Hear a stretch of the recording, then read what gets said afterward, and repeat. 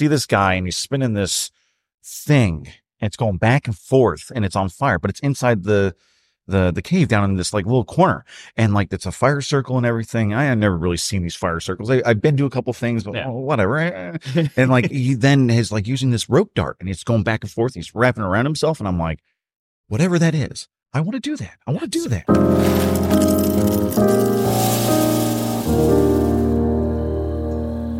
Hello, everyone, and welcome to episode 8 of Long Story Short Podcast, a collection of side hustles, cool jobs, and interesting hobbies from your coffee shop regulars. Today, we have Tyler Ely with us. We're going to learn a little bit more about him and his background story, about his local growing up in the area, his background in the paintball scene, his moving to fire performing and festival performing, and then what he's currently up to, making some CBD salves, some THC salves, baking, things like that. Finding out a little bit more. So stay tuned for this episode of Long Story Short Podcast with Tyler Ely. So I'm sitting here with Tyler Ely, another one of my coffee shop regulars that we've gotten to know each other, I said, pretty well over since opening. I would say you've been here pretty much since the start. Yes. But all right. So I know there's so many interesting things. There's fire performing, there's paintball, there's like CBD work, there's other things that I'm sure I'm going to learn today too, but let's bring it all the way back. Are you local to the Belleville area? Did you grow up around here? Yes. So Frank Scott and Greenmount. There used to not be Frank Scott. Greenmount was Schwagel. It used to be a dirt road. Yeah. It was super strange. But I mean, that's just what I grew up with. And seeing the boxes that they used to have is, what do you call them, mailboxes. And that was what we had compared to having an individual one at your end of your driveway. Yeah. That was no big deal. But then when 64 kind of came through, it really did start changing everything. Like, being able to walk from my house, which is behind State Farm in Shiloh. Okay. Like that's where I grew up, and going from there, walking all the way to the Cine 15 or Cine 10, no, Cine 15, down Central Park Way, and like getting in trouble because we weren't supposed to be there, but we lived there, so it was kind of like the cop didn't really know, and so it's been a very interesting watching everything blow up down to the field that now is Deerbergs and all that madness. Yeah. So did you go to high school around here too then? Yes.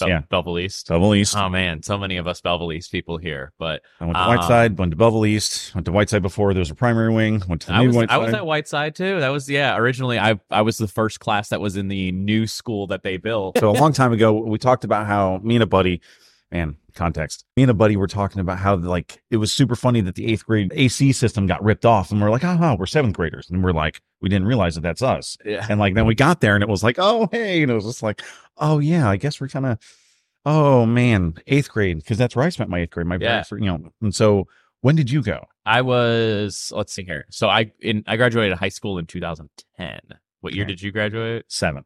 Oh yeah. So yeah, we were like, I think like the 5th, 6th graders that were in there, and you were probably the 8th graders that were moving in there, right? Yes. So brand new school. It was kind of cool to experience that at the same time of like, nobody really knew what was going on. So like you could kind of get away with a lot more stuff because it was like, yes. I don't know. This is everyone's first year here. So. Right. And like, I there was so many different rooms and stuff you could go and find. And like, I've been told theories that other rooms existed in that place. And we went and checked those halls. I don't really know if there really were. There was supposed to be some crazy padded room or something. And I was like, what? I don't know about that. I think that's how the rumors always start though, in like the buildings that nobody has like completely explored yet. Like when you're younger and you go to the school, like all throughout the years, basically you've heard like, oh, this hallway is this classrooms and this hallway is this classrooms. And if you go down that way, that's where the janitors are. And like, you kind of get to know that. But like with a new school, you're just like, okay, well, we don't know what's down there. Like, what could it be? Oh, it's a padded room for the bad kids. Like, yeah. And it's just going to be rumors and like theory and totally. Almost mythology. Yeah. When you were younger, then did you start playing like paintball and everything like that? Did you have different hobbies other than that? Were you a skateboarder? You'd seem like you'd be No, I cannot skateboard. I've tried. See, I'm judging a book by its cover right now. Like you could. I've got the hair. Yeah, I get it. Just missing up the here. beanie. Yeah. Yes. Oh yeah, that's a good point too. But no, I tried to do bikes. My brother learned, and then he took off with it. He used to have BMX like dirt jumps in the backyard. Yeah. Because we lived in essentially like a middle of nowhere. and then Yeah, it blew up. cornfields and everything nearby. You could just Yeah. build your own dirt ramps. Yeah, 100%. And like we had this dirt trail or a nature trail that we'd go through. And eventually my brother built all these different jumps to it. Well, my dad, being a teacher for Rankin, was like, hey, I've got all this extra wood. We found all of it at work. You brought it all home, and they built this half pipe. So they were able to do a fun box and a half pipe there. Okay. And like that started his whole thing. I can mountain bike and, ride my bike or whatever. That's mainly for my wife, but being able to do anything like that. No, I got into hacky sack, got into soccer. I tried baseball. It was terrible. Yeah. Same with basketball and such, but like soccer, I did a whole bunch of soccer and we were still terrible. Did you play in like high school and stuff too? Or was No. it just kind of like you pick me up games of soccer kind of? No, it was, what do you call it? Like a Century 21 league kind of thing. Yeah. The soccer field out on the corner between here and Millstadt off 158. Yeah. Now I'm blanking on what they call those I things. almost said There's a Corey name League, for them, but that's not the right one. Yeah, there's a league of some sort that they call them that I know like Fire and Ice is part of it and things like that. But yeah, so you were playing select. Is that what it's called, right? Yeah, I think, yeah. I think when you're not in high school and you're playing it separately, it's select. No, I didn't go to high. I tried out for 8th grade. Wow. Yeah, 8th grade soccer, and I wasn't good enough because I wasn't very athletic and everything, even though I was from a halfback for a long, long time. Yeah. We never really did great. Different kind of athleticism, right? Yes. And so like eventually got to a point where I picked up a paintball marker and like, 'cause I saw it and other buddies in high school were talking about it, and I was like, okay, all right, we're sitting around City Hall looking at it and being like, oh my man, these are super cool. And so I joked about it. My parents got me one. It was a Tippmann 98 custom silver with a black barrel. We put goggles on, and whoever had thank God, right? Like yes, and whoever had the paintball marker didn't have goggles, but whoever was possibly running in this field at the moment, running all the way to go get shot. That was like our first experience of getting shot by paintball marker. So wait, that was like the whole thing of like one of us has a gun, everybody else just scramble, and I'm going to try. No, one person just goes a distance and runs around while we shoot the random paintballs that we had at them. Okay. And like we originally figured out that was probably not the best idea. So we eventually got both masks, got 2 of them. We didn't get another paintball marker though. Yeah. And then I had another buddy that picked it up and was like, hey, we're going to go play on this day. And I was like, oh, okay, I'll go try and play. I realized I did no coordination. I didn't know about shooting anything. So go and shoot my bunny in a cornfield. There's no real experience to it. Funny thing on my end, I owned a paintball gun. I've never used a paintball gun. I think I got it in a barter or something somehow in like high school. I don't remember what it was. Like, you high school kids, you're trading like weird things. And I remember having like a like bright blue paintball gun and everything, but like never using it, never knowing how to use it, anything like that. It's just sat at my house for some reason. And I was like, oh, one day I'm going to figure this out. I think I was like too scared to get shot by a paintball. I'm like, everyone wants to do the shooting. No one wants to get shot. Like, quite, yes. Yeah. And so like, I was like, I don't think I ever actually picked it up, but like, I mean, how do you like get in it? You said you guys it was just like, start off with one gun and then a few of you guys got some. Like, was it just like the group that you were hanging out with in high school? Or so like... the original people I was shooting people, I guess, eventually changed. And then I had 2 buddies that were talking about it, and we're looking through action pursuit games, and there's another one. There's paintball magazines. Mm-hmm. We're looking through them, and we're looking at all the different cool stuff, what they're doing. As what you see on like television or on YouTube and such, where it's like everyone's shooting those crazy paintball markers. They're all snapping at the air bunkers and stuff. And yeah, we were super hyped about it. Well, when we're looking at them, and we were kids in high school, we didn't really have money. But when you go about trading, so like when guns are traded, paintball markers, and super people are excited about this one or that one. Yeah, what was it? 2 people have ended up trading multiple guns for just one gun, and like that whole idea of being like, oh, I got this. Buddy of mine, Nate Vocal, ended up getting this, what do you call it? A carnivore, this really, really fancy WGP autococker. Okay. And it was something that everyone was sought after. It was super cool. It shot a lot, shot very fast. And it eventually had a point where we were at Wacky Warriors playing because I had my Tippmann. I had just got another paintball marker and I didn't know how to figure it out. It was in pieces. I got it for like a kind of a trade. I traded pants and I got gloves, and instead of trading for the mask, I was like, well, here, I'll take that paintball marker instead. I was like, get some pieces, here you go. And like, I had to go and learn that. It didn't have all the pieces, but that's another fun story of trying to put one together. But after going to do that, we're sitting around and he's like, well, let's just go try and shoot it. And he goes and shoots his carnivore, and it literally pulls the trigger, and the gun shakes so much that it continues to shoot. So you could hold it and it would start shooting. So it was like, okay, got to take it completely apart because we didn't know anything back then. We were just kind of like, oh, it's a paintball marker. Yeah. And there weren't gun techs out there. There weren't people that were posting stuff on YouTube and such.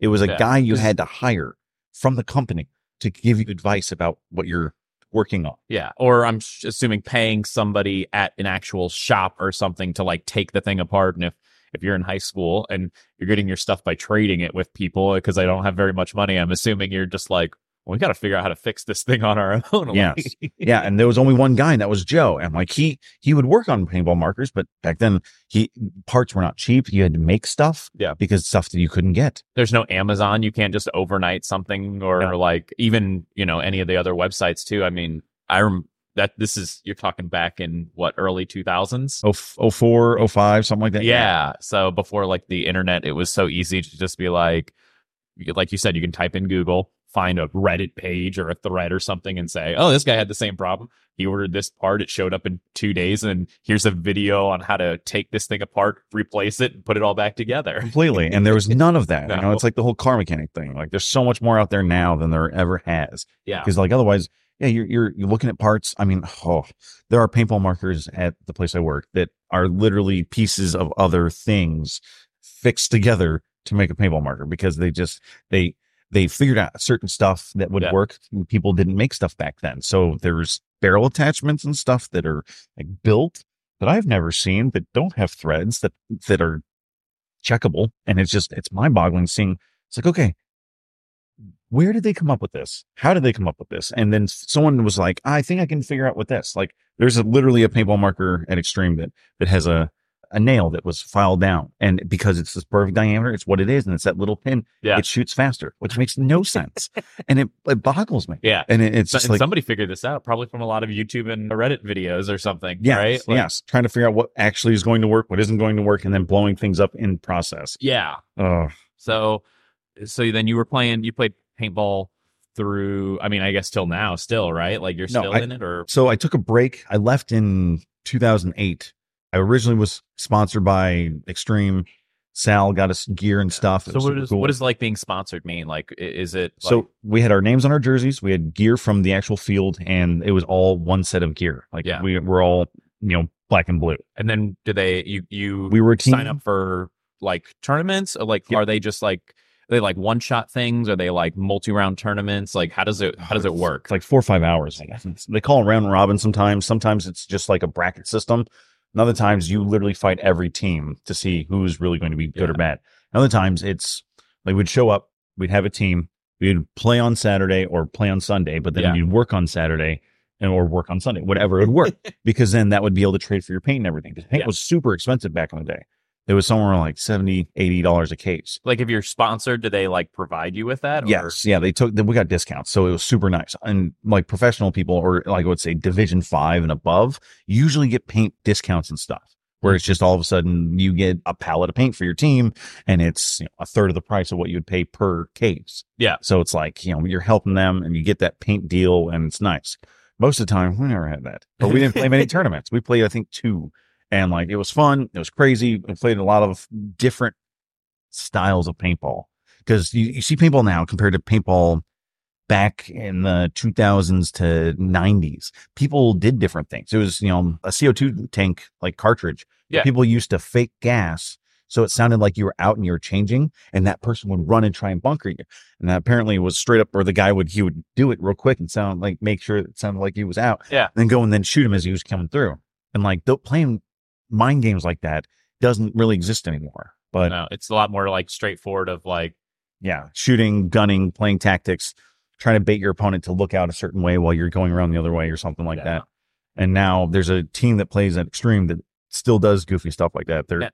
Now here's my question. Do you think, does any of that have to do like from video games over the years of like, do you think that people playing a lot of these like first person shooter games has changed the way that like paintballers think on the field now? Like, is there like I've been playing Call of Duty for 11 years growing up and now I'm on paintball and like, I think that because I've done this in Call of Duty, I think it's going to work whenever I'm on the paintball field. Normally I would say no, but I've seen this. Yes. Yeah. I 100% think that there's people that have taken stuff from that because like on turf, you can slide really far. Yeah. In other spots, there's heavy grass, so you can move. And I've watched multiple people slide and get away with stuff that shouldn't work. That is not paintball theory in any manner. Yeah. And yet they got away with it and they're in their bunker and they're perfectly fine. They're checking themselves, no shots. And I'm like, that doesn't work.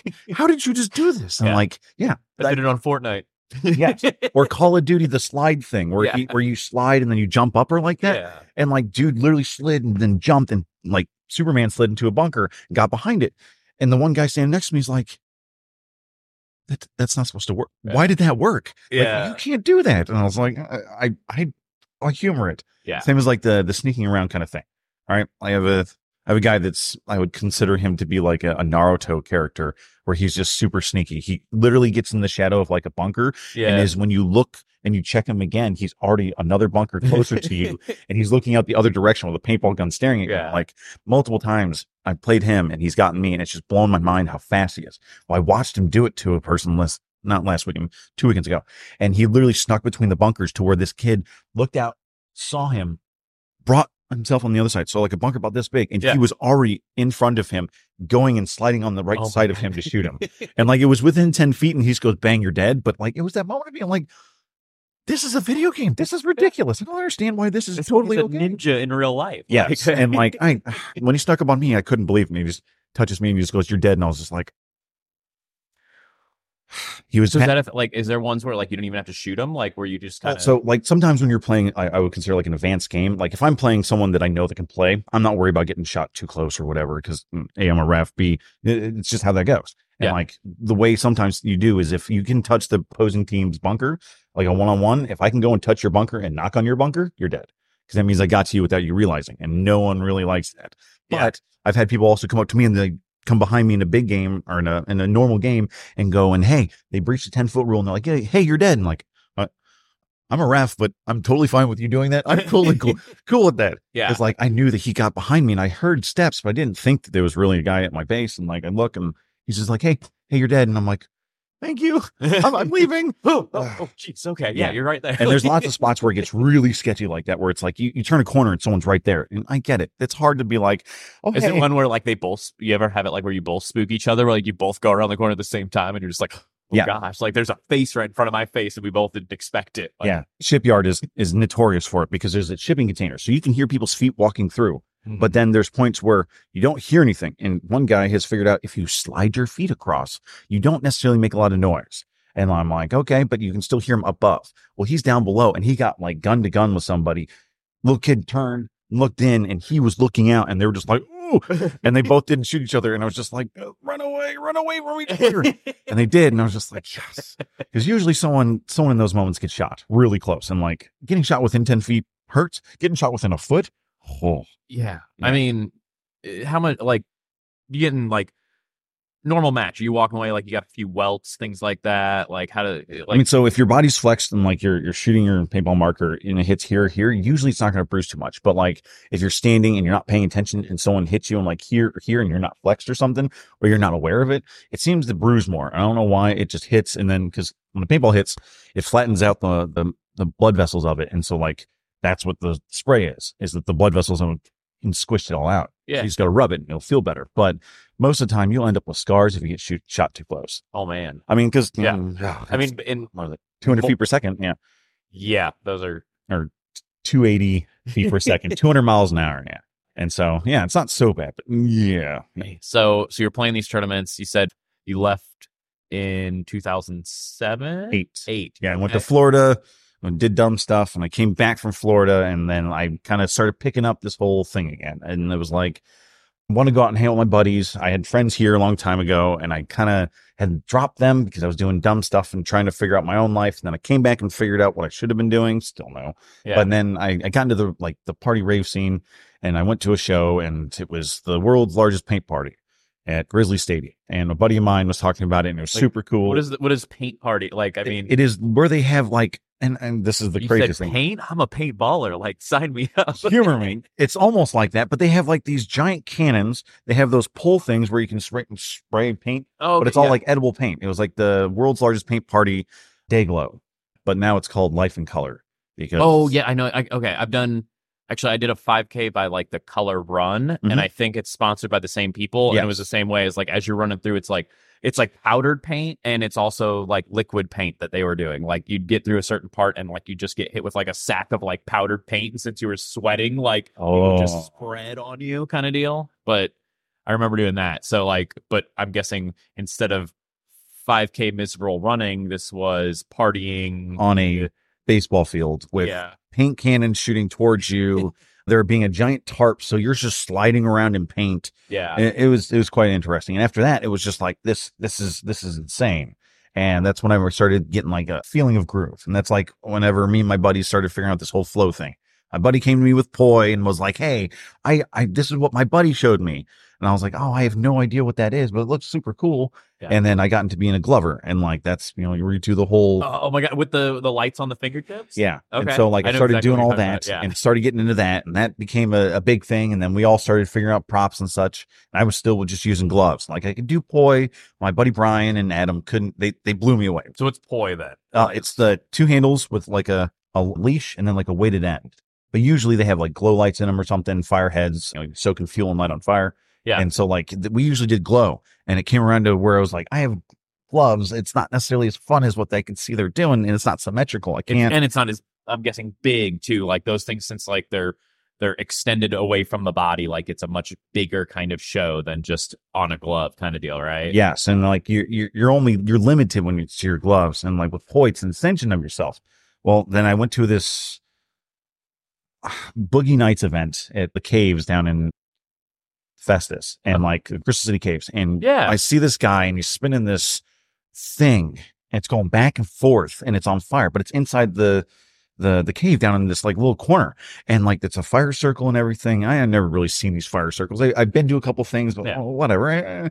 And like, he then is like using this rope dart, and it's going back and forth. He's wrapping around himself. And I'm like, whatever that is, I want to do that. I want to do that. Awesome. And so my buddy hands me a rope with a hacky sack attached to it and goes, "This is what the central idea is." And I was like, you just makeshift one? Yes, 100%. And then I had no idea about doing it. I figured it out, certain stuff. And then I figured out like how to actually do it, and used a really thick cord rope.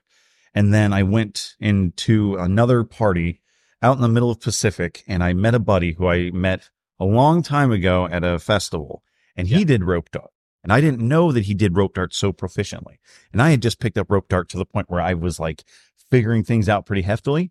And it was just like, okay, I made this. And he shows me all the stuff he built. He built a bracelet, built this rope to it. He built his entire leash, everything. And I was just like, I want to know this. So he taught me all this. Yeah. And like, that's still the same bracelet that attaches to me. That way that it doesn't slip off. So like, are a lot of these pieces, like, are they a lot handmade kind of things? Or was it just like, back when you were first learning it, it was like there was no way to just buy this stuff online, so you wanted to do it? Kind of. A little bit. It was a little bit of both, because the flow scene was just starting to blow up in 2014. That's whenever I got into the whole thing.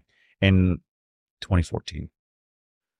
Yeah, 2014. Because that's whenever like there were gloves out there. There were lots of props. There were certain pixel poi that were coming out to where you can make your own shapes and pictures and such. Yeah. But there wasn't anything like hardcore built. And when rope darters, when going through all these forums and all this different stuff, watching all this crazy stuff go, they complained about all these flow props and glow props being destroyed by rope darters because we were too hard on them.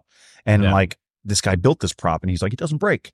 He used a cotton rope, and he used this crazy sealing method where it literally becomes fire retardant. Like, it will not burn. I can take a fire or flame to my rope, and I can hold it there, and it'll get black, and I can move it, and I can get the char off and pull off, and it's still good because of all the grime, the dirt, and then the wax. Yeah. He uses a wax sealing style to where he drops it onto it, pulls on it, plays with it for like a week, and then you just tension it, and then it's fire proof because of the wax and the cotton, because cotton is fire resistant up to 7 seconds, up to like 300 degrees. Yeah. So using that and that wax, with the combination of the two. Yeah. And it doesn't drip, it doesn't melt, it doesn't break. It sets so hard. It's like a rock. And like, that's something that I learned. And like, when he taught me that, I was like, this is not really going to happen.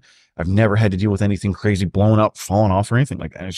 It's been a really interesting setup. I guess if you're like swinging things around where the end of it is on fire, you want to make sure nothing falls off or flies or or snaps. Or shatters. Yes. And that's another thing where people have run into, where they're spinning a prop on fire and they'll crash it into the ground, and their head that's not made properly, because you have to use Kevlar thread to be able to set it completely, because it's Kevlar folded over itself. Okay. And you use thread to be able to go through it to where it's all flammable. Yeah. It's a wick. But when it hits, if it unravels, you have a giant disaster. All that soaking, all that fuel in the middle is now out. You have a Molotov cocktail that you just smacked on the ground really hard in front of people. Yes. And hopefully it's only on the ground and not like, because there's been horror stories about people using them and then it goes, and that firehead just continues on to the crowd. Like, And when it does finally hit in the middle of a crowd or somebody, it or goes, yeah. pop. Oh man. Or Yeah. even if it doesn't break, that's vicious. And so, yeah. You were doing this locally then? Like, was this just kind of like a hobby thing at first? Or At first, 100% was just going to shows, having fun, goofing off. And then went to Pacific, Missouri, met these guys, ran into them, and they're like, hey, we're a part of a group that goes and fire performers around here locally. And I was like, what? No way. You get paid for this? And so we did it. And we went on these little bits and things, and it was like, okay, this is kind of working out. Oh, this is kind of working out.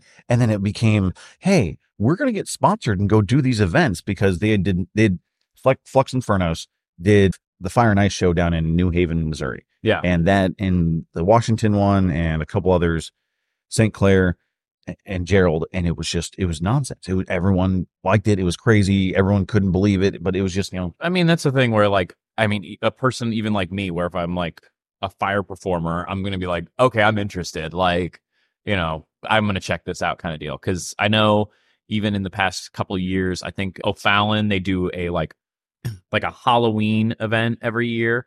And we've gone there a couple times to sell some coffee, and they have a fire performer. And of course I'm like, oh, I gotta peek in and check this out. Like, the curiosity, I feel like, is just, it's there for people, right? Like, so I could assume like you guys do these events where it's like a planned thing and selling, tickets to it, or even if it's just like we're there alongside whatever event's going on, the curiosity just has to bring people in, right? Oh yeah. And there's no, you can watch it, whatever you want, on television, on your phone, on computer, whatever. But when you see it in person, it's a whole nother experience. And like, that was something that drew people. We used to do it at random spots at this, river cabin. And then it became, someone was like, hey man, you should come out and do it this party. And then it became, hey, we're hiring you for a festival. And then it became, oh man, you have to show up here. You have to have equipment. You have to have props. You have to have all your gear. Yep. These are the times the bands want this, this, and this. And it became like an actual thing. And like, we were then hired by multiple festivals to go and fire perform for them. And it was pretty crazy. So was this like a full-time gig for you, or was this like a part-time thing still while this was all going on? Was it a part-time thing that you were doing full-time? This is a part-time thing I was still doing, but I was being a machine operator at that point in time consistently.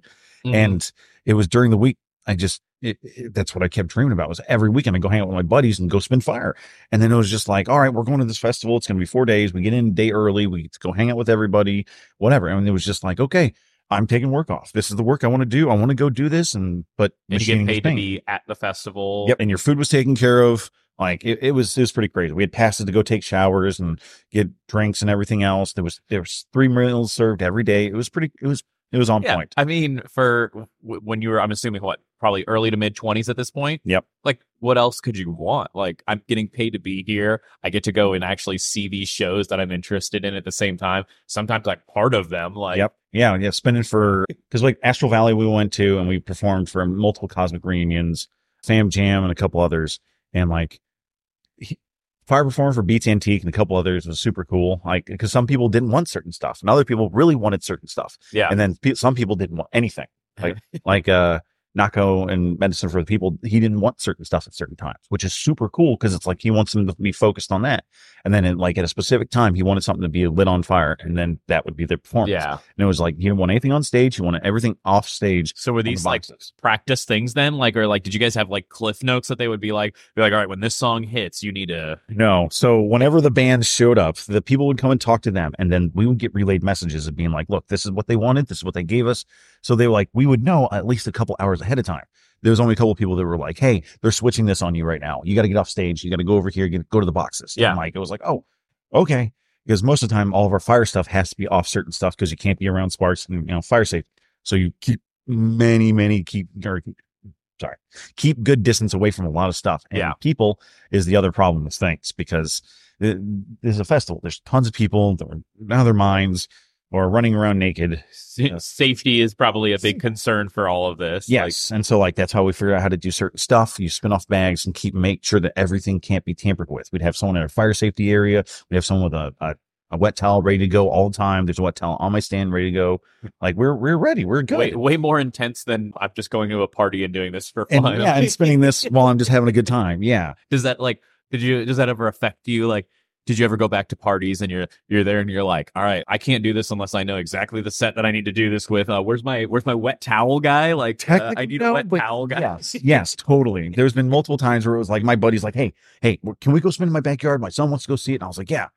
What do we have? And I was like, yeah, I've got a towel. And I'm like, okay, that's all I need. I've got a dip can. I've got all that. Keep it away. But yeah, I think that really has changed me on that, for being like, this has to be like this. Or like now you watch other things and you can like pick it apart. You're like, Oh. whether it's the things they're performing or the way they're set up or the safety measures they have or things like that, where you're watching it and you're just like, these guys are doing it all wrong. Yes. Or like my dad showed me this short little video and he goes, I was at this event and this guy came up and started spinning these props, and I'm looking at him and I'm looking through my phone. I'm like, it's real grainy. I think I know that person. It looks like this person XYZ. And then sure enough, I get to it and he shows me on his iPad and it's sure enough like that. And I'm like, yeah, that's O'Hare. Yeah. Yeah. I can't believe. Yeah. And it's like, he's sitting there doing the same stuff that he's doing, but then he's doing alternate stuff. Cause like when it comes to poi and certain people, they go really techie. Yeah. As a rope darter, I'm more of like streamline. It's very technical, but it's very pronounced in certain ways. There's almost stuff like off mind, like almost like a glitch hop kind of style of mentality when you come to spinning props, to where it's more of like meeting your mind's optical illusion compared to watching something that's really pretty and everything. Yeah. And like, that's something that I consistently see through a lot of people, that they want to be more techie than be flowy. And seeing on something like that, I guess I'm experienced flow prop. Yeah. You've watched enough of this. You've done it enough yourself. Yeah. And like, there's stuff where it's like, I know that they are messing up, but to everybody else, it looks totally fine. And like, I've seen videos of me and I'm like, that's a mess up. That's a mess up. That's a mess up. And they're like, that looks great. And I'm like, yeah. And ironically, this has been like a ongoing thing that we talk about. Even so, Jordan, a musician we had on earlier too, he was talking about his performances, and he's like, I'll do these performances, and I'm like, I screwed up here, and I'm like, I've been to some of those. Like, you've done them here at the cafe. I'm like, I don't hear anything, and he's like, no, but I know. And I'm like, is that how you are too? Like, where a crowd would never even notice it, and you're just like, at the end of it, you're like, oh man, like I should have done this differently, or like I screwed up this piece of this, and like, yes, 100%. Because it's like when I light my prop on fire, I always joke about this at paintball. Everyone has a plan. 3, 2, 1, go. The plan's out the door. Everyone's scrambling, trying not to die.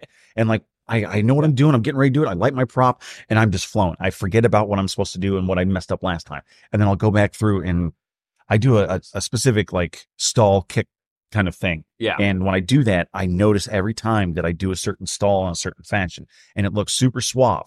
Well, it's super raw. And like, that's what I realized, that my body eventually turned and was doing it opposite and then was doing it like this. And it was just like, no, but on camera, it looks super suave. And it's just like, so I know it's wrong. Yeah. Do I go back and correct it to where it looks more techie, or am I just going to just leave it be? And it's like, I finally figured out how to kind of alter it a little bit last October when I was spinning, and it was just like meeting in the middle kind of deal. Is it like, yes. Cause it's like, I'm not as agile as I used to be. I'm 35. I'm not 27. Yeah. And it's come to a point where I'm like, oh, that doesn't move. Oh, okay. All right. And then like, cause my buddy, Matt, he likes to record and put it on there cause he doesn't get to spin very often. And this is like a big event for him. For every, October, we go and spin Extreme every Friday and Saturday. And it's super, just fun. Yeah. And man, he goes and records all of it. And I'm just sitting there and I'm looking at it and I'm just like, that's wrong. That's wrong. Oh, that looks so bad. I'm not paying attention. Oh, that's not. And he's like, dude, that looks fine. And then he's like, yeah, so I screwed that up and I screwed it up. And I'm like, I can see that. But in the same sense, it's so smooth. It's kind of just yeah. Like, you watch some, if it was me watching it, I wouldn't notice it at all kind of deal. Right. Yeah. Because it's super minute, but to if you know, yep. It's like, and it reminds me so much. How long were you doing this for, performing? 2014 to 2017. I think my last festival I went to was Cosmic Reunion 2017, and that was the last time I fire performed there. I think I tried to do. I see you looking over there. Is this when you met your wife right at the end of this? Or? Oh, actually, I was with her at that Cosmic Reunion, and so it was kind of like, I think that's the last festival I went to, and then we went to the Ice Carnival that we used to do for Flux Inferno, and that's when I was talking to her a long time ago. I was like, I've lost the spirit. I'm totally in a different life period. I want to be with this girl instead of trying to be in the fire performance scene and all this. Yeah, and like eventually. I just kind of was walking away from it because for how much I want to do it. And there was a lot of drama that originally happened in the very beginning of everything.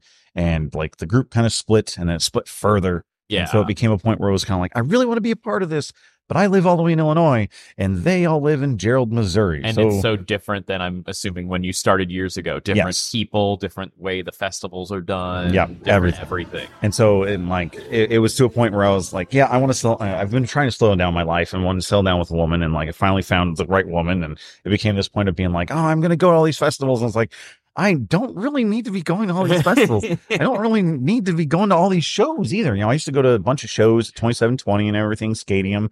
Fire perform there. And like, now, it's exhausting as you get older. you're like, wait, how long does this go for? What time? Okay, I mean, I'm good till about 9:30, 10 o'clock. And see, that's what fire performing in Extreme does. Like, we're there at 6, set up, ready to go at 7, and then sometimes it goes to midnight. And it's like, I hit this point where like 11 o'clock, I'm like, are we still spinning? He's like, yeah, there's still people waiting in line. It's like, I'm so not ready for this. I don't have the endurance for this anymore. Yeah, I'm going on my early 30s now. Like, this is a chore now. Yeah, as my buddy always jokes about. He's like, there's no better thing than sleep. There's coffee and sleep, because coffee gets you away from sleep, but then it gets you closer to sleep later. And I'm yeah, go to bed, and then you wake up because as an adult, I've got a 5-month-old, and so sleep is imperative when it comes to anything. And sleep is coffee, right?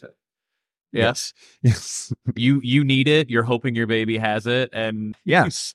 And as long as the baby's sleeping and you can enjoy the coffee, it should be okay. So, but So then from there, I know when we first met here at the coffee shop, you were in like the CBD THC business. Is that like, did you immediately make that jump from like fire performing, or was there like a whole bunch of like tiny steps in between? So like a long time. My question is, how do you get to that stage? Like, lighting things on fire. Unfortunately. I guess lighting things on fire. Well, yeah. So a buddy of mine a long time ago talked to me about how to extract, and I learned certain methods of butane extraction before anything was legal and whatever else. But like, it was just doing it at home, screwing around, having fun, figuring things out. Lit my kitchen on fire. After that, I learned so many different things about chemistry when it came to oils, gases, and igniters. Yeah. So like using a cleanser, using grain alcohol was something I used a long time ago.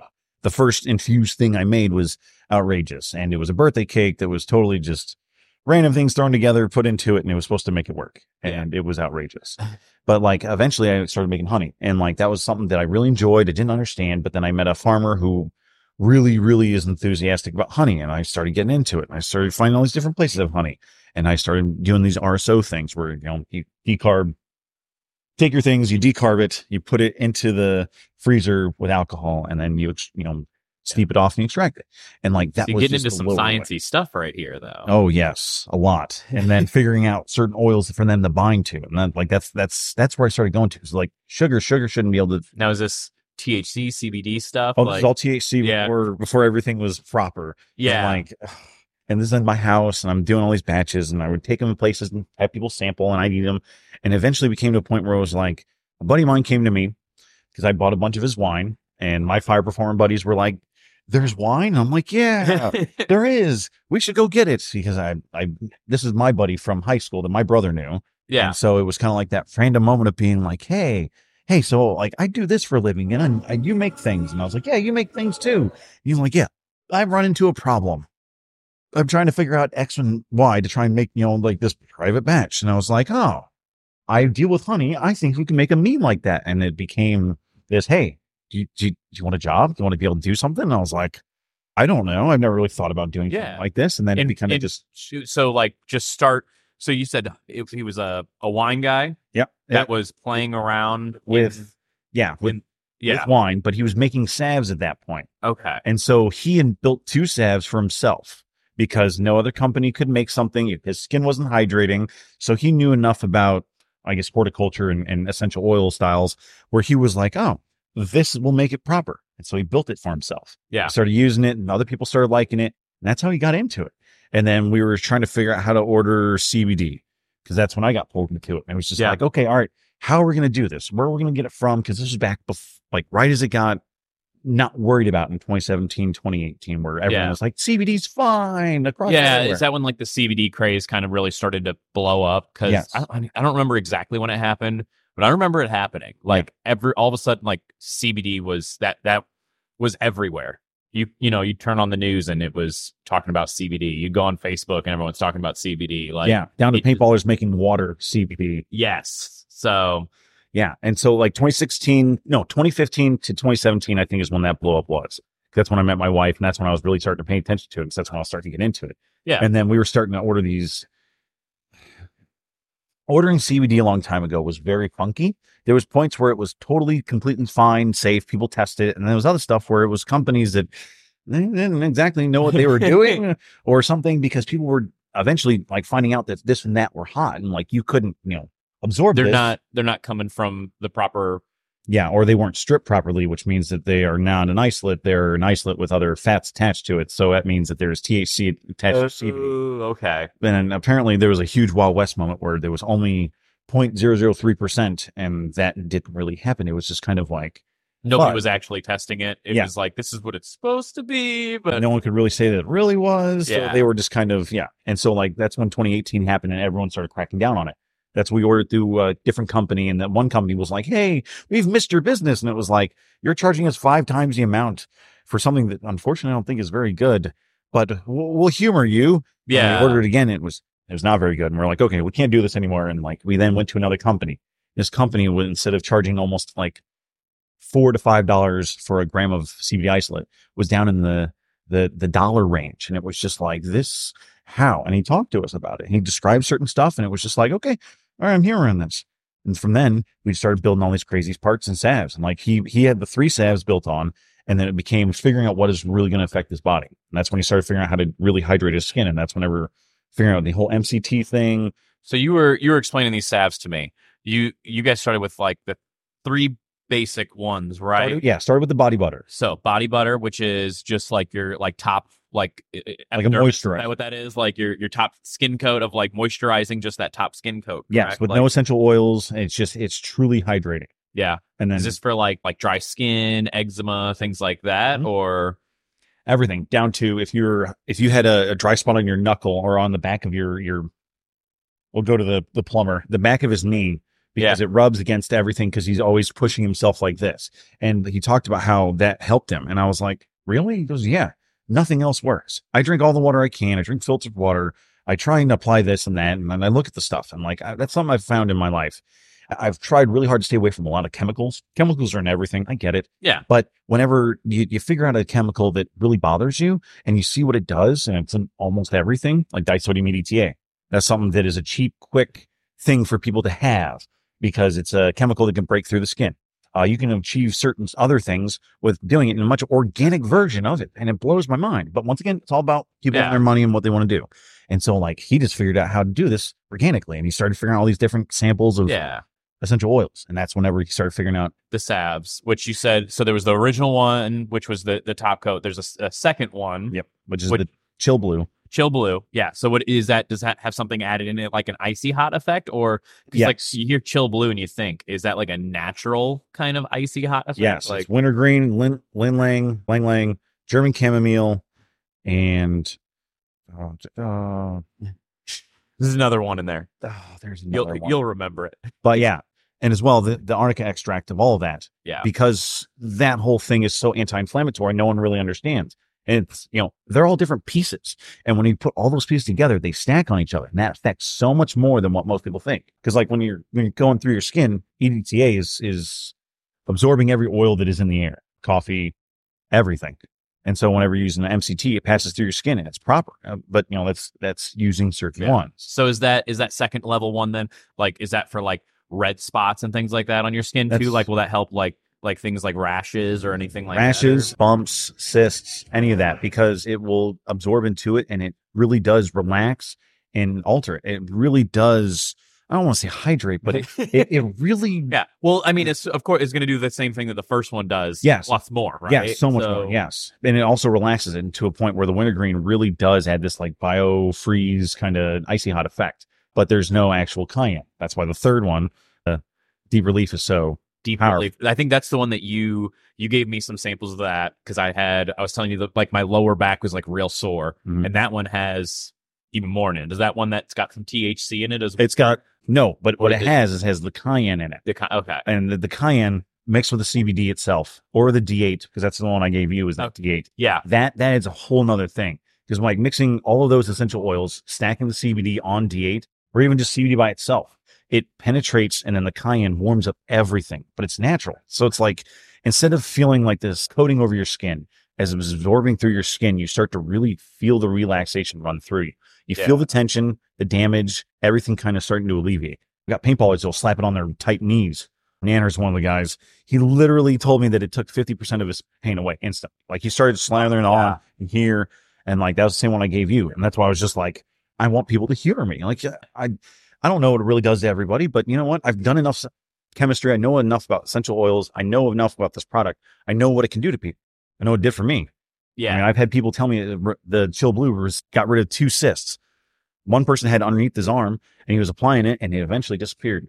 I too had someone do the same kind of thing, had on their leg and it disappeared. And it's just like, dang, the stuff like you, when you make it, of course, in your brain, you're probably thinking like, this is how these things are supposed to work, but you never know until it happens. Yes. And then hearing stories like that, you're like, wow, yep, this is exactly like, it's kind of like that moment of like relief and like everything like that of like excitement of like, it's doing what it's supposed to do and other people are noticing it, not just me. Like, yes. Otherwise, there's a trial and error thing where the blue or the German chamomile was not blue. It's supposed to be blue.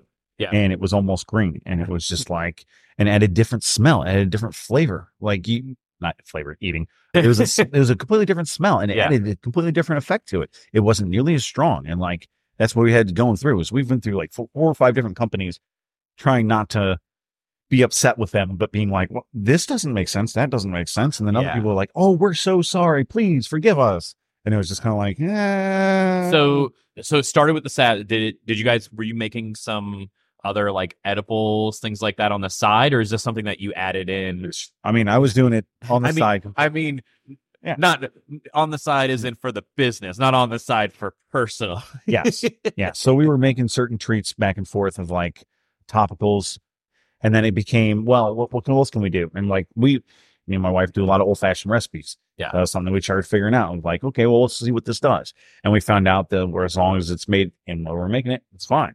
Yeah. Perfect. Well, let's just do it. Let's start doing it. Well, it's because, I mean, especially in the, like, as soon as like the 2020s hit and like legalization, I'm assuming really opened up and like, I think like things became a lot more relaxed on that end, right? Like, was there less scrutiny on the CBD side of things? And then there was more like the THC was legal, but there was like, oh, there's so much more red tape with that. Yeah. Yeah. And like people hear D8 and that's one thing. They're like, oh, okay. All right. But then they hear that like THC 9 or D9. Yes. And they're like, oh, but CBD, that's something that everyone seems to just be able to be relaxed on. People are making beer with it now. It's all a very strange experience. Yeah. I mean, down to people wanting to make, my always thought was broth, like make a broth that has CBD in it to where you could make it into a roux or whatever you wanted. Yeah. It would just be a little bit of light and that'd be perfect. But I mean, once again, I don't know many people are going to be like hopping on these certain stuff. But so were you doing more than just like, I mean, I think when you think of the typical things, you always think of like desserts and candies, right? Like, are you going beyond that? Are you breaking into, I've always joked. You said broths, like what else? I mean, so anything that has like an oil in it, you could do hot sauces, anything. I've always thought about doing bread. Yeah. Like making a sandwich or something like that. And then a buddy of mine brought up this past weekend about doing deer sausage. And I was like, I never thought about doing deer sausage like that. That's a very strange thought, but that's a great idea. That's a really good idea. Yeah. But once again, I don't process deer and everything, but doing hot sauces. Me and a farmer were talking about it and we just tried a little sample batch and it worked out pretty well for it just being a hot sauce. Like almost theory shouldn't work like that, but knowing the capsaicins in oil and mixing in a CBD isolate with it, or even like a THC isolate and like an MCT with it, it'll always blend because as long as those oils are absorbing. So will you explain, I guess, as we're talking about these things, because I hear these terminology thrown around a lot, especially on the THC side of things, D8, D9, like, because you seem to know the science behind these things mostly, right? Mostly, yeah. For like, what is the difference in these things? What's like your regular standard THC versus your D8 versus your D9? Are they all the same? Are they different? So they're pretty close, is what I can say. Is like because D9 is a THC that is an activated or extracted version. Concentrates and waxes and all that is usually D9. Okay. But then there's like THCA, which I think is just a warmed up version at a certain temperature after a certain time. Because D8 is over 300 degrees over an hour and 20 minutes. And that's when it starts from D9 and it inerts itself to D8. So it all starts as basically the same product. It all starts hemp, which is the funny part. Yeah. And then when they take that, it depending on how you isolate and and stress the plant out is the best way I can describe that, because most of it, like even if you grow just a regular pot plant and it has THC in it, you still could do something to where you decarb it at 300 for an hour and 10 minutes. What do you mean decarb it? Baking it in a dish after it's broken up. Okay. So like most people put it into a mason jar. Some people put it into a Pyrex. Other people use this whole elaborate system where it's underneath, like with a water pan underneath, and where it's vaping it at a certain degree. I mean, there's multiple different methods of what you can do. Yeah. But baking it at 300 degrees in a pan and then letting it go usually for about an hour makes it to be active. Euclid. But 300 is a very interesting temperature, because at a certain point, it will take that after 120 minutes. I don't know why it's even that, but it is. It is. Because I figured this out on a just whim. Yeah. That's whenever it inerts, because I had regular flour. And when you say inerts, that means? As in there is a molecule that destroys itself, and for it to destroy itself, it then recreates itself as actual D8. So it loses the hardcore THC-ness, the fuzziness of like getting high, because 8 is more about euphoria, because that's like the feeling of getting high is just the head feeling. Well, 8 is the more emotional state or something like that. Yeah, like almost like drinking a beer, where it kind of fractures the mind a little bit. It breaks the edge, but yet people have gone way too far on it. And that's like the whole thing is like, just like 9, 8, anything else, you can go too far. But with 8, if you're just ingesting a little bit of it, you really do become euphoric instead of going over the hump. Yeah. But once again, it's like alcohol. You do too much. There's too much of any good thing. If I eat too many cookies, I'm going to feel terrible. Like if I have too much coffee, I'm going to be sweating and jittery. Like you overdo anything easily kind of deal. Yeah. So then is this, I know you, like I said, we were originally met, you were working with Inner Alchemy. Are you still there? Are you doing some like solo stuff? Are you allowed to talk about things that you're doing? Like, I can't necessarily talk about 100%. I've been trying to figure out more about what I'm going to be doing in my life. And that's where I'm getting stuck. Like I'm trying to figure out what I need to do, how I need to do it. And this is all like what I want to do, but I know that's not fully paying everything I need to do right now. So I'm going to have to try and figure out how to juggle everything. Like, are you staying in like the THC business? Are you trying to? So I still want to be a part of the sad business. I'm still wanting this whole idea to be able to make treats. I just got to figure out how to be able to do it. But I don't know. I really kind of want to stay in it, but I also, like I said, I got to be realistic about what I'm trying to do, and I got to figure out. You got a baby now. I know, and I can't screw around with it, and I feel so bad about trying to do certain stuff and live this wonderful dream. Well, it's all like it's hard because now you're like, now it's just not me. Now it's just not me and my wife. Now like there's another, like we got to take care of. Yep. Yeah. And I think that's the struggle of being a father. I don't even want to say like being a man, being a father in this aspect of trying to support your dream and really care about what you want, and then having a child on the side. Because there's risks you would take if it was just you. Yes. But now there's an added factor, and you're like, I can't take this risk if there's somebody else relying on me. Yeah. There's two people relying on me. Like if I screw up, it's not just, I'm on the street for a little bit till I bounce back. Now it's weird, like everything. Yeah. So it's like, I got to make sure that I'm going to do this right. I got to make sure that this is really where I'm going to go and what I got to focus on. Because I mean, it seems like there's a lot of passion behind like the science and chemistry behind all this stuff. Like, it seems like you really enjoy kind of like almost the lab side of things and like the creation side of things of like the baking recipes and figuring all that out. So, I mean, I'm interested to see where that takes you, because like, I guess we didn't even get it at high school. Like, was there any college science background or anything, or is this all self-taught? Like, were you like, I'll hear me. I went to my career was machining. My Yeah. dad was a teacher for Rankin, and like I skipped out of chemistry because it was required by Belleville East as a class. And I was like, I'm going into metallurgy. There's no point for this. They were like, oh, okay. And so no, I'm completely self-taught. After lighting my house on fire and me a couple times, not really on fire. I put it out. The house didn't burn. But yeah, like things I learned after destroying certain stuff and then figuring out certain things like you should definitely be using a crock pot, as I will definitely say that my wife saved me on that one But multiple like times. the way that you talk about it, I mean, it sounds, like a chemist in the way. And it's like, it seems like things that not the ordinary person just would like gloss over. And I'm sure some people listening to this, I'm going to have to cut in and kind of explain some of these terms and everything for everybody, because it's very scientific and kind of deep dive right into that. So, I mean, I feel like once you learn that, it's something that you kind of want to stick with, right? Like, Yes. Yeah. And like that's where I'm at. It's the same with the whole baking thing. Like I like good food. I like real food. And that's another whole thing I want to try and eventually cross over. Yeah. But just figuring out how you can do that and, different laws and everything else that goes with it. Because there's a lot of red tape when it comes to anything besides CBD and D8. Yeah. So, and then staying local then? Plans to be around here locally? Yes. Yeah. I want to live in Belleville. I want to live at least somewhere close to here in this downtown area. Yeah. Like I know it's crazy here, but then again, I'm in the same boat.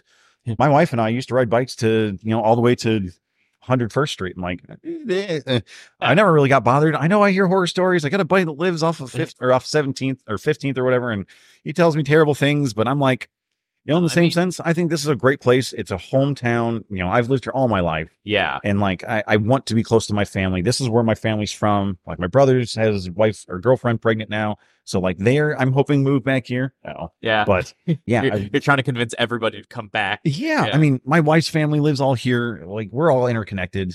We're all in this like little, I guess, 15-mile radius thing. And so it's like, I want to be, I'm a hometown kid and I want to be here. I want to be able to show that Belleville isn't just another place on the map. It's just it's a nice place to go. It's a place to live. I got lots of good memories. Everything's crazy. But the point is that like, I want to be here. So I want to try to find a place in downtown and find some place where I can ride my bike to the parks downtown at least. Cause that was the thing.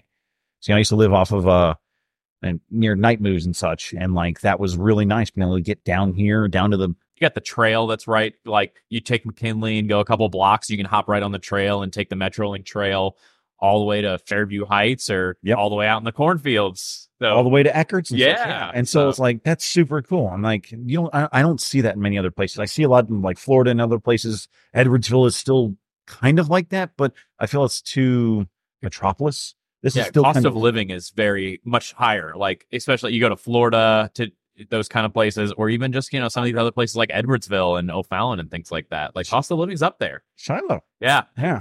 So, but no, I mean, I'm excited. Want to follow back and see. Of course, you're going to be in here all the time, but anyone listening, I would definitely recommend. I mean, so anything you want to shout out, anything you want to talk about, anything, where people can find you, if people are more interested in like, what you're currently doing, about finding out about, the SABs, the THC CBD products, fire performance, things like that, paintballing. Oh man. Yeah. Well, if you want to go to any good paintball place, Extreme Paintball Park in Millstadt is phenomenal. Yeah. They update their fields, everything. It's pretty good. We have a new turf field on the front airball. It's phenomenal. Everyone seems to really like it. Everyone's there early. Oh. But inneralchemy.shop, that's where our website is. Yeah. And it's got a lot of different packages and deals and everything on it right now. It's all local. The owner is from Belleville. He lives now in Dogtown. Everything will get to you within 24 hours. It's super nice. Like it's pretty interesting to know that someone from here, from Belleville, made something so organic, and yet same kind of thing with the paintball. Like it's so big, so blown up. Everyone knows someone, which is a funny thing. And it's just like everyone's so interconnected with just trying to have a good time and figure that whole thing out. That's why I like, humor me. Come out and play paintball on the weekend. Come see stuff. Come goof off. Go look at the websites. Whatever you want to do. But so Tyler Ely, right? Yeah. So if you go into the paintball shop, just start asking for him. Like, but don't show up early, because he seems like that is something he's not looking for. Oh, I mean, with a kid, I live so not far away, but like I live further away, and it's hard with a kid. I want to sleep in. Yeah. Oh no, I get it. We open at 7 a.m. and sometimes there's people trying the doors at 6:45 in the morning. I'm like, we're still taking the chairs down. Give me a minute. Wow. So, Wow. yeah, but no, Tyler, thank you so much. It was super awesome. Like, I knew bits and pieces of your, background story, but hearing the whole thing, it's exciting, Appreciate you coming on and doing this with me, and we'll keep an eye out for things that you've got planned in the future, because I feel like there's some things in the works that maybe aren't just ready to be public just yet, but are coming down the line. So, but appreciate it very much. Thanks, Tyler. Yeah, I appreciate you having me. Thank you.